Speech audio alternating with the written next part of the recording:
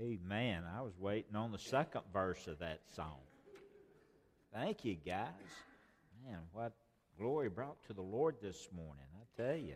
Thank you so much for sharing that. Choir, thank you for sharing and singing this morning. And thank all of you for taking part in worship and being a part of worship this morning. So thank you so much. If you brought your Bibles, we're going to look at Matthew chapter 28. It's going to be a familiar passage. In fact, you may have memorized it. If you've been part of this church for any length of time, you may have this pretty well down. Matthew chapter 28, and then we're going to look at Luke chapter 16. As we go on with our theme, going forward in faith. Shared with you several weeks ago how God spoke to me about there's some things that He wants to do in us individually and as a church, but in order for those to take place, we're going to have to go forward in faith. Now, I say in faith because there's some things that we need to do that are done that only God can do, only He can do. And so we're going to have to trust Him, and I believe with all of my heart that you'll see a difference in churches today when the outside world begins to see the church doing things that only God can do in the church. And so we want to look at some areas about areas that we need to step forward individually, then as a church in faith. And we dealt with how Christ stepped forward in faith, how Christ left heaven and He came to earth, and He was willing to step forward in faith, trusting in the plan of Almighty God, and He came to earth and He stepped forward while on earth and did ministry. He stepped forward in faith and went to a garden of Gethsemane, and He stepped forward from the garden, and He went to a trial, and He went to a crucifixion, and He ended up going to a grave, and He ascended back into heaven, and one day He's coming again. He was willing to go forward in faith. And Moses told the people, God said, tell the people when they got to the edge of the Red Sea, go forward, go forward. They'd still been standing by the Red Sea had they not been willing to trust God, put their faith in God, and step forward. And that's what God wants us to do individually and then as a church. And so we looked at the last 4 weeks about going forward in faith in regards to worship. And so now we want to look at, beginning today and perhaps next week, going forward in faith, doing personal evangelism. Doing personal evangelism. Going forward in faith, doing personal evangelism. Matthew chapter 28, familiar passage. Go ye therefore, verse 19. Go ye therefore. Jesus is speaking to His disciples and to us. Go ye therefore and teach all nations, baptizing them in the name of the Father, and of the Son, and of the Holy Ghost, teaching them to observe all things whatsoever I have commanded you. And lo, I'm with you always, even unto the end of the world. Amen. So in Matthew chapter 28, 19 and 20, we have the final instruction or the final call to duty by Jesus to individual Christians and to the church. To individual Christians and to the local church. So first of all, if you're taking notes, I have about 3 or 4 points I need you to jot down. First of all, as we look at this passage, verses 19 through 20, notice it's a personal call. It's a personal call. It's a personal call to duty. It's a personal call to responsibility. He says, go ye, go ye. Literally, the translation is translated in the Greek New Testament as you are going. As you are going, as you're moving about your daily activities. In other words, as you're going to work, and as you're going to school, and as you're going to class, and as you're going fishing, and as you're going golfing, and as you're going shopping, and as you're just hanging out with your friends, go ye. Now notice, the instructions are to whom? Go ye. Go ye. Now the question comes about, who's ye? Who's ye? Well, go ye. The ye is you. The ye is you as a layperson in the pew. The ye is the pastor behind the pulpit. the ye is us as Mountain View Baptist Church. That's the instructions. The point is, Jesus is issuing his final call, our final responsibility, our duty, the command, the commission to you, to me, to us. The point is, no believer, no Christian is exempt, is excused, is pardoned from the task, from the duty to go. Now, we're to be accountable one day for how we obeyed this great commission. Don't forget that. As an individual and as a church. It's not just for the deacons. It's not just for the pastor. It's not just for a select few, the gifted evangelists, but it's to everyone, all of us. The truth is, the verse is addressed to you, to me, to us. So we need to understand that at the very beginning of evangelism. Doing personal evangelism. Before you do personal evangelism, you have to understand that the commission to do that comes from Jesus Christ to you, to me, to us. Okay? So it's a personal call. But notice something else. It's a call to evangelism. To evangelism. The point, Jesus is calling you, me, and us as a church to evangelize as we go. As we go. Now, I notice it says, go ye therefore and teach all nations, and it mentions baptizing them. Baptizing them. It doesn't say evangelizing them, but he says baptizing them. So the question comes about, why do we baptize? Why do we baptize? Because baptism is an outward demonstration of having believed the gospel of Jesus Christ. That's why we baptize. The baptism service that we had last Sunday, I believe 3 were baptized last Sunday, that was an outward demonstration that those 3 had believed the gospel, trusted Jesus Christ as Lord and Savior of their life. So baptism is a demonstration of having believed the gospel of Jesus Christ. So first you hear the gospel, you hear the good news. The word gospel means good news. So what's the good news? If it's good news, what's the good news? The good news is that you no longer, and I no longer, have to die because of our sins. That's the good news. You don't have to die eternally for your sins. That's good news. Romans 3:23 makes it very clear, and it just simply says, for all have sinned and come short of the glory of God. All of us are sinners, none excluded. Every person born is a sinner. All have sinned and come short. All have sinned. It's kind of a picture of an archer shooting an arrow at a target, and right before it hits the bullseye, it kind of falls short. The Bible says that all of us have fallen short of God's expectation for our lives. There's not a good person here. All right? None of us are good. The Bible says there's none good, no, not one. The reason for that, all of us have fallen short of God's expectation for our lives. I can't point my finger at you. I got 3 pointing back at me. I'm a sinner also. And so we have to understand that all of us have sinned. Romans 6:23 says that we've sinned, that the wages of sin, that payment for sin, is death. It's death. It's physical death, but it's also a spiritual death. It's an eternal death. And so Jesus came from heaven to die in our place for our sins. Now that's good news. Jesus came, born of a virgin. Jesus died as our substitute on the cross. Jesus was buried. And on the third day, Jesus arose again, victorious over sin and over death and over the grave. Acts 3:19 says if we repent, he says when you turn from your sins, when you repent, he says repent you therefore and be converted. The only way you can be converted, first of all, is to repent of your sins.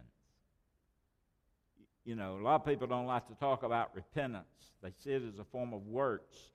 But Jesus says, listen, before you're converted, you have to repent of your sins.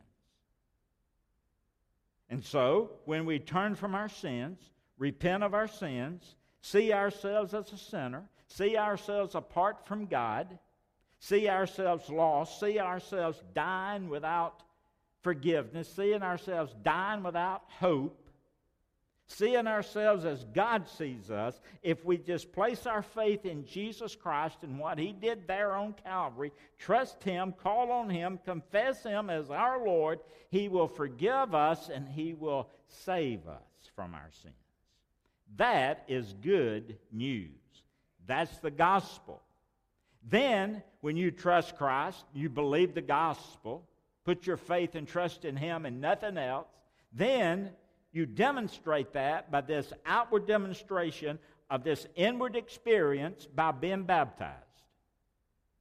Now, if you truly believe that Jesus came, and you truly believe that Jesus died for your sins, and you truly believe He was buried, and that He arose again from the dead, and one day He's coming again, baptism is a demonstration that you have died to yourself, your selfish desires. You have died to self. You have died to sin. Sin no longer controls you. You've given your heart to Christ. You've accepted Him as the Lord of your life. He has complete control over you. You go where He wants you to go. Do what He wants you to do. Say what He wants you to say. Why? He is your Lord. He's Kyrios. He has all power and authority and control over your life. You have submitted to the Lordship of Jesus Christ. And when you're baptized, you're saying, I've died to sin. Tush. I've been raised new in Christ Jesus. Baptized. 2 Corinthians chapter 5, verse 17 says, if any man be in Christ, he's a new creature. Old things have passed away. Behold, all things have become new. And your baptism is a demonstration of that fact in your life. Now, here's the point. If you've been baptized without trusting Jesus Christ, if you've been baptized and you've never been born again, you're just a baptized person waiting to go to hell when you die. It's not about baptism, it's about Jesus Christ. Please remember that. It's good news. Romans 10 verse 9 says, if you shalt confess with thy mouth the Lord Jesus, and believe in your heart that God hath raised Him from the dead, thou shalt be saved. For with the heart, man believes unto righteousness, and with the mouth, confession is made unto salvation. Confessing what? Confessing that Jesus Christ is Lord of my life. That's the confession. And without Christ being the Lord, Christ is not your Savior. He is your Savior because He is Lord. He has all power and authority to forgive your sins, to snatch you up out of a devil's hell. He has the authority to bring you up with Him one day, to be glorified and to have a new body. He has that power to carry you with Him into heaven, carry us into heaven. He's Lord. You don't make Him Lord. He's already Lord. Philippians chapter 2. You just submit to that lordship in your life. That's how you know you're saved. If you're your own boss, you're lost or you're backslidden. He has to be the Lord of your life. And one day, if you refuse to submit to His lordship here, one day every knee is going to bow and every tongue is going to confess Jesus Christ as Lord to the glory of the Father. Go forward in faith, doing personal evangelism. It's a personal call. It's a call to evangelism when we share the gospel of Christ, His virgin birth, His atoning sacrifice on the cross, His physical death, His burial, His glorious resurrection. But I noticed something else. Number 3, doing personal evangelism is really directed to all nations. Do you see that in verse 20, chapter 28? He said, go ye therefore and teach all nations. That word nation, the Greek word for that is ethnos, it's ethnics. It's where we get the word ethnic, English word. The point is the gospel is good news for all ethnics. It's good for all nations. I was looking this morning and I just Googled ethnic nations. Popped up. And I just went down through there, and as I scrolled, I counted, and there's over 145 different ethnic groups. Caucasians. I'm glad that's an ethnic group. Caucasians, Hispanics, Romanians, Nicaraguans, Chinese, Japanese, and on and on and on for 145 plus. I think I missed a few. Ethnic groups. The gospel is good news for all ethnic groups. We don't have it's not just included for us. It's for everyone. If there's a Hispanic next door to you, you need to share the gospel with them. If there's Chinese next door, you need to share the gospel. The gospel is good news to all nations, to all ethnic groups. And we're aware that we're to go into Jerusalem, that's us, Judea, Samaria, but then to the uttermost parts of the earth, to all those ethnic groups. However, the majority of us may never be called to go to the utter parts. But that doesn't excuse us from getting the gospel to the utter parts. We may not go personally. Now, some are blessed to go to the other parts that are pretty close to us, and we've got trips going to Nicaragua and other places. But the important thing is not so much of us going, but the gospel being sent. That's the important part. And that's why international missions are so needed. Southern Baptists have almost 4,000 missionaries worldwide, and that's why we emphasize a Lottie Moon Christmas offering and Operation Christmas Child and everything going outside the United States, because we're to go to Jerusalem, Judea, Samaria. We're to go into the close cities of us and counties of us and states. We have North American missionaries, and we have Franklin County missionaries, and we have Mountain View missionaries. We're to be missionaries too. We're to go with the gospel also. The point is, we're to assist as a church family in getting the gospel to all the nations, to all the ethnic groups. I had a chance to visit with a friend of ours, Richard, Mike Goforth. Mike was telling me that his son, Jake, and his daughter are missionaries to Italy. And Jake finished language school, and Mike then went last year, I believe, last summer, and to visit with them, and Jake preached in Italian. He's from Boaz. It's not, he's learned Italian while he's over there. And Mike shared with me this weekend that he and his wife, and she just finished language schools. The Southern Baptist Mission has a 2-year language school. And they're stationed in Italy, and they're moving from where they're presently assigned to a fishing village across the country. And there's about 100,000 people there, maybe fewer than that. They're excited because they're going to start a church there in their home. That's why we emphasize missions. So we're to evangelize, we're to send the gospel to the nations, and then we're to share the gospel, the good news about Jesus, as we go forth in our Jerusalem and Samaria and Judea. I mentioned a couple's name on the prayer list. We dropped by, I had a meeting in Montgomery Friday, and I dropped Judy off Thursday at Corey's, and I went on to Montgomery, and he came back by, and we was loading things up yesterday, and this guy in their community that a lot of people walk and jog, and so he's passing my car, and he was walking, and so I was loaded down with some luggage, and so he made a comment about my car tag, and so anyway, he said, "You're a pastor?" And I said, "Yes." And shared with him church I pastored, and we got to talking, and he was a believer. We talked for a little while. I asked him, I said, "Have you ever asked Christ to come into your life and save you?" And he said, "Yes." He shared his testimony. He said, "But my wife's dying right now." And I said, "Really?" He said, "Yes. probably 60, I guess, that neighborhood. And she has a deteriorating brain disease. He's a retired policeman from Atlanta for 28 years.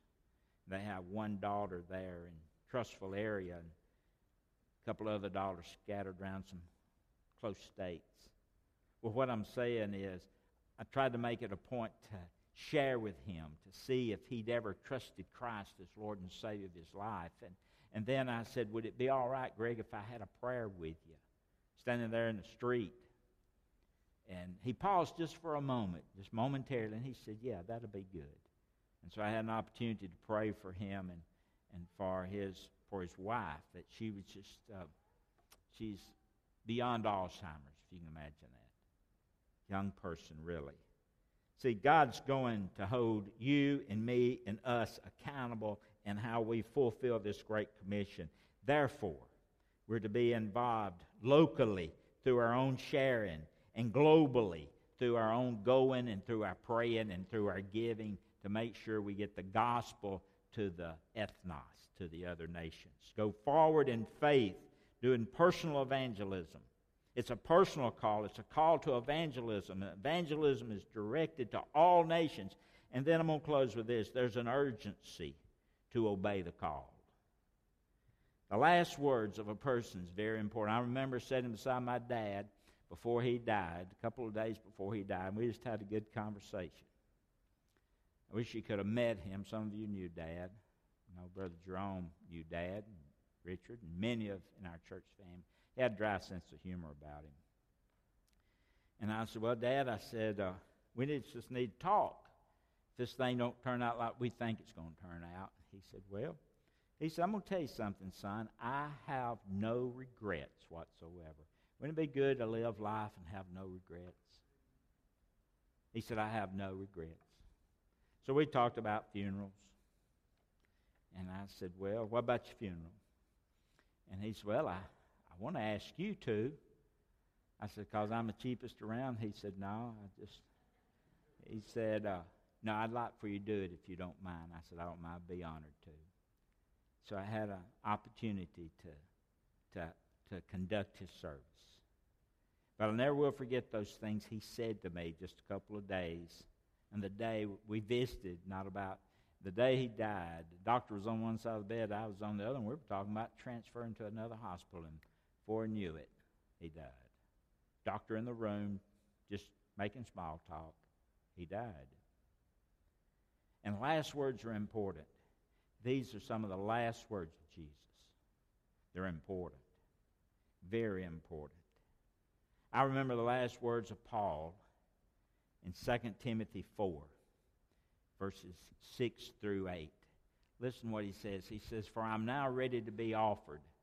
My time of departure is at hand. He said, I fought a good fight.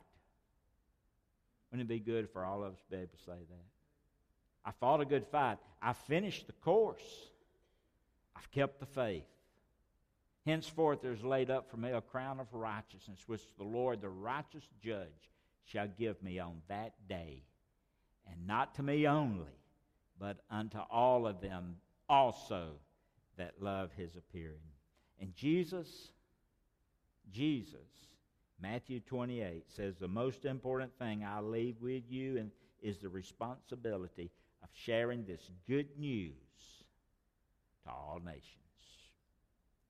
Now, there's an urgency to the call, to this great commission. There's an urgency. And there's an eternal, terrifying result if we fail.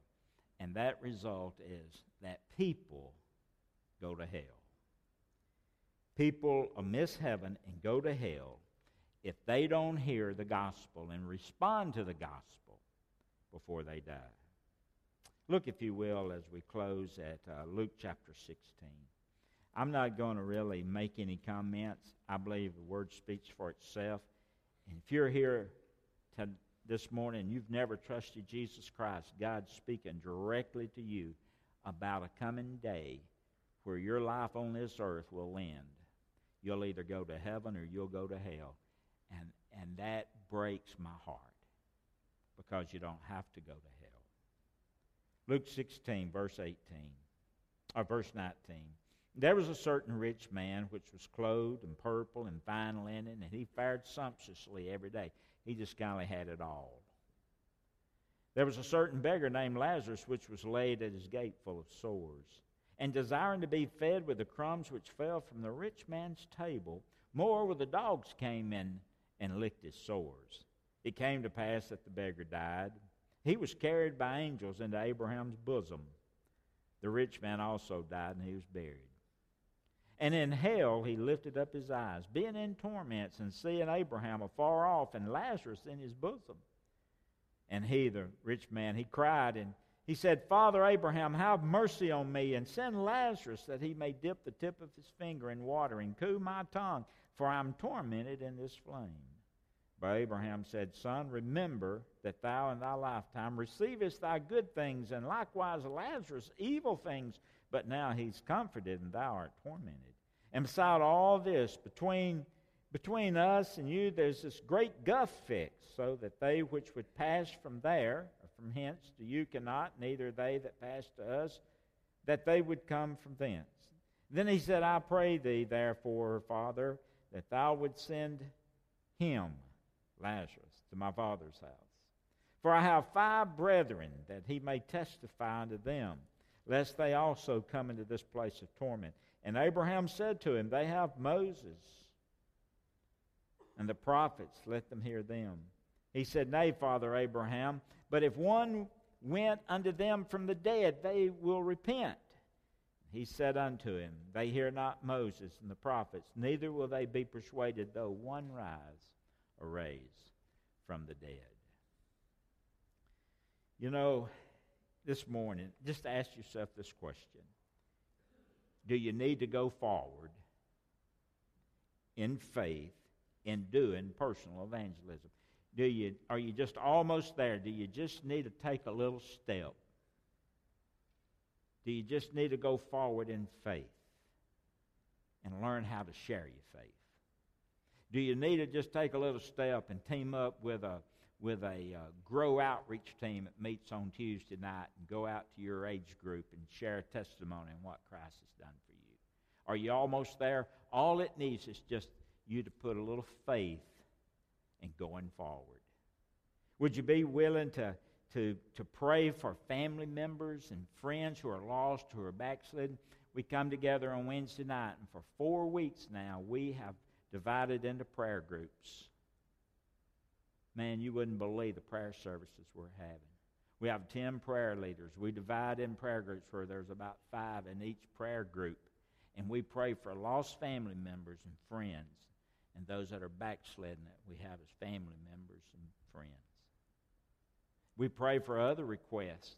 We went through, this past week, we had a great time in just doing conversational prayer. If you've never done conversational prayer, it's fantastic. We had a great prayer time together. And we were praying for our daughter and Corey, and so she said, hey, the doctor called this afternoon. That was Friday, and she said, Dad said my levels were down. That's prayer answered. We had prayer groups praying for Corey. Some of your perhaps family and friends were on in those prayer groups. Let me just ask you this. If you really want to see them go to heaven, and I believe you do, come pray for them on Wednesday night when we just spend time in prayer. Come pray for them. Family and friends. We'll go forward in faith, doing personal evangelism. Let me close by just simply saying, lost person, if you're here without Jesus, God cares for you. Cared for you so much that He sent His Son into this cruel world to die on the cross for your sins. Jesus cares for you, willing to leave heaven's portals and come to this place, this cruel earth, and die on a cross for you. He came and died. Godly people care that you go to heaven. Mothers, godly mothers and fathers and children have prayed for you that you would be saved. Godly friends have prayed that you'd be saved. Godly people have prayed that you would come to know Christ. They care. Angels in heaven care. Angels, the Bible tells us in Luke 15, verses 8 through 10, that the angels rejoice when one sinner comes to repentance. The angels care. And people in hell, did you know they cared? This man had 5 brothers, and he was begging for someone, for God to send someone, Abraham, to send someone to his brothers that they might escape that dreadful place.